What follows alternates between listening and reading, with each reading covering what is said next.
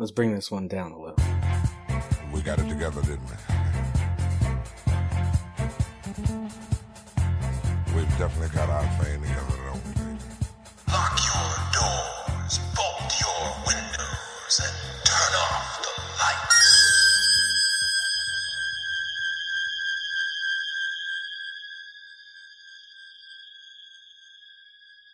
Welcome to Michael Myers Minute, where we delve into the 1978 horror classic Halloween, 1 minute at a time. I'm your host, Robert Black. Minute 60 begins in Bob's father's van, the one with the California plates, parked in front of the Wallace house. Lynda. Ali. Now, she said totally, but the movies by minute system, cut her off right there. It's her trademark. Even though... See, I've read the novelization, so I know that she was only saying totally that month, October. She was basically done with it. If she hadn't, died. Oh, spoilers.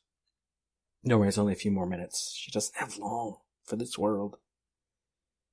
Anyway, Lynda says totally. Exterior, Wallace house. Second floor, Bob opens his door, walks around, and opens Lynda's. Second 9.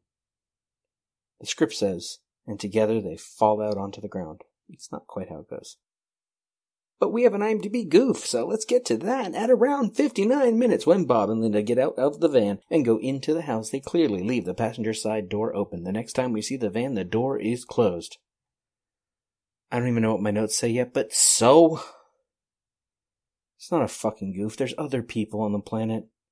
There's a Michael Myers on this planet. You think he just leaves doors open? That's suspicious. That's how you draw attention to a situation. You close that shit. Let's get to the notes.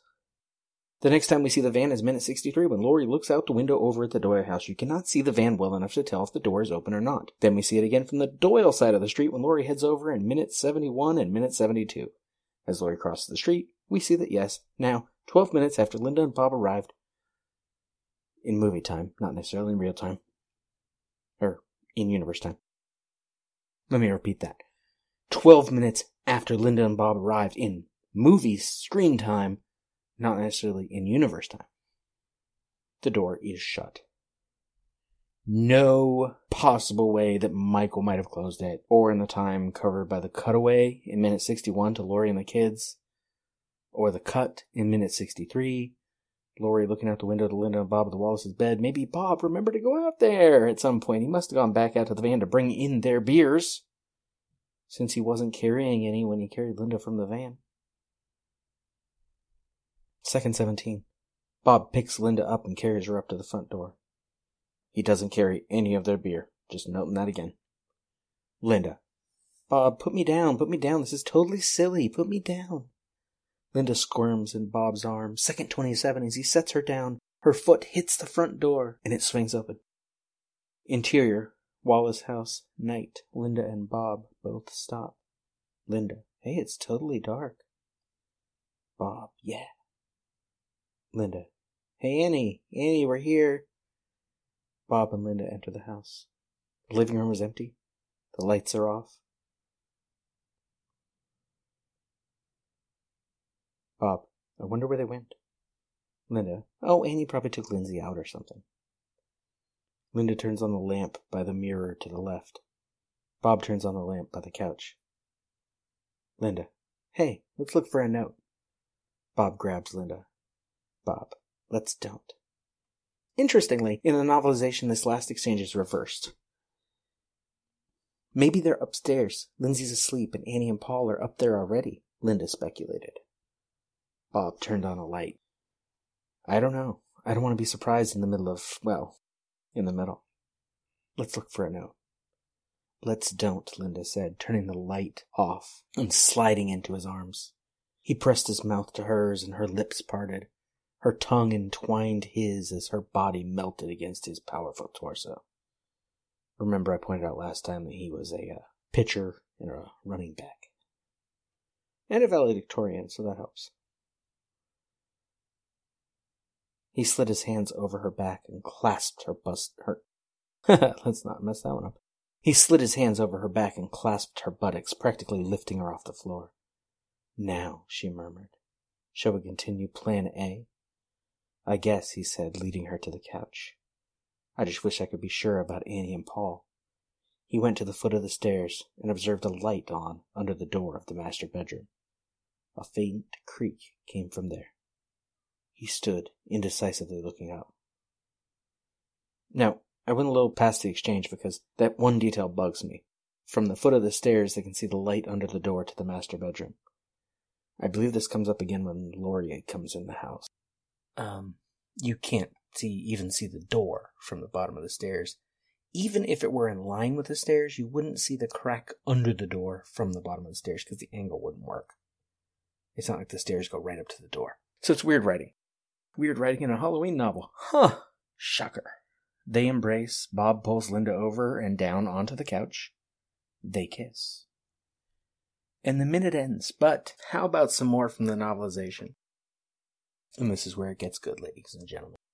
Maybe insert a little Barry White here. I can easily feel myself slipping into more and more waves. That super world of my own. Lynda came up behind him and put her arms around him. What is that accent? Going all southern. I guess, well, let's give it a shot. Lynda came up behind him and put her arms around him. Bob, the only thing you have to worry about is getting up for the occasion. Well, that was explicit. I actually didn't expect that, and I copied and pasted this into my notes. Okay. It's never been a problem before, and it shouldn't be now. He took her by the hand, and they lay down on the couch. Lynda's body arched up at once, as if the seat of the couch was molten metal. She urged her breasts and pelvis at her lover, and he took them avidly. Oh my god, it sounds like a teenager wrote this. Or is that how, like, romance novels are written? I've never written one. I never really got off on, writing, or reading, rather. More of a visual... I was going to say visual learner, but that's not learning. Let's continue. Where were we? He took them avidly, blah, blah, blah, yada, yada, yada. Pushing her sweater up to her neck and covering her breasts and belly with kisses. Her nipples contracted into hard nuggets under the flicking of his warm tongue, and his hand caressed her belly lovingly. His fingers gliding beneath the tops of her jeans. I'm not sure why the jeans had multiple tops. And under the silky smoothness of her bikini panties. His fingers undid the top snap of the jeans and artfully slid the zipper down, his hand coming to rest on the silky crotch of her pants. She moaned and strained her body upward to receive his caresses. In the shadow of the kitchen door, he watched them. His breathing was heavy, but the noise of their excitement subdued the sound of his own. That is not how you use the word subdued.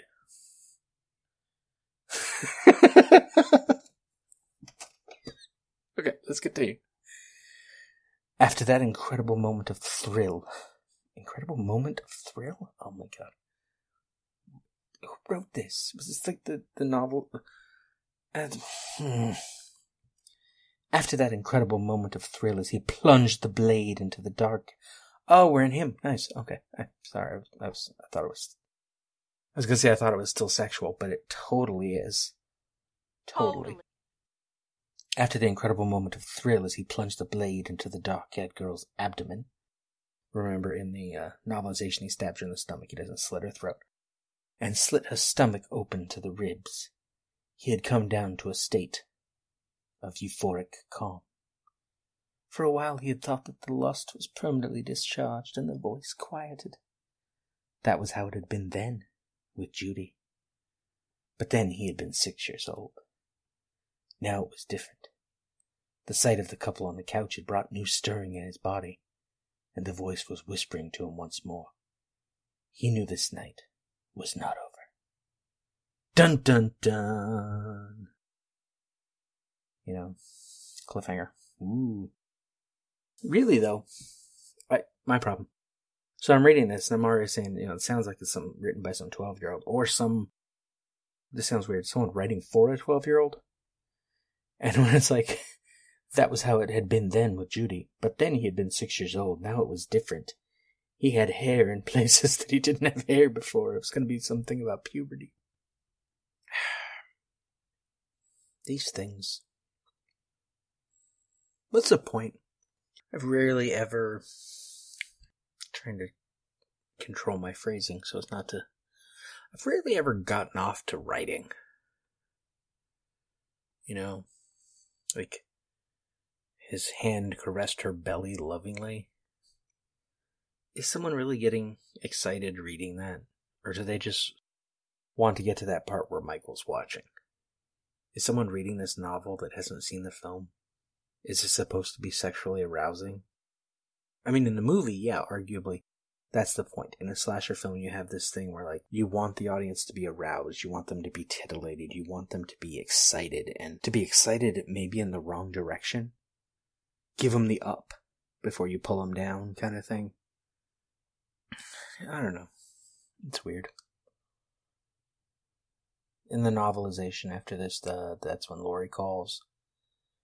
And Lynda only answers after Annie does not answer it from upstairs. Lynda and Bob aren't actually sure yet that they're alone. Also, I suggested way back in minute 3 that the Wallace living room seems to be a deliberate echo of the Myers living room. At this point in her commentary, Deborah Hill confirms as much. That is all for Minute 60. Michael Myers Minute is a production of Lemming Drop Studio. You can find more content at lemmingdrops.com. You can stalk me on Twitter and Facebook at Myers Minute or Instagram, Michael Myers Minute, or join the Facebook listeners group, 45 Lambkin Lane. Don't forget to subscribe. Leave a nice review if you like what you hear. If you don't like what you hear, I don't know, listen to something else. If you really like what you hear, or you want to, help me make it be a little better, incentivize me and whatnot, you can help me out by joining the Thorn Cult and donating through Patreon at patreon.com/MyersMinute. Until next time. See you later. Bye. Bye. You know, it's Halloween. I guess everyone's entitled to one good scare, huh? He knew this night was not over. Dun dun dun. You should know that I've recorded that reading like 3 different times, 3 different ways, and I can't help but do the dun dun dun thing at the end. It just feels like that, Like that's the end. It's not, I don't even think it's the end of the chapter. But for me, it's the end of the minute. He knew this night was not over. Dun dun. I can't.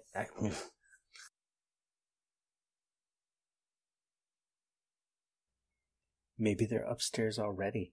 Lindy's little babodabash. What was that? What was that? What was that?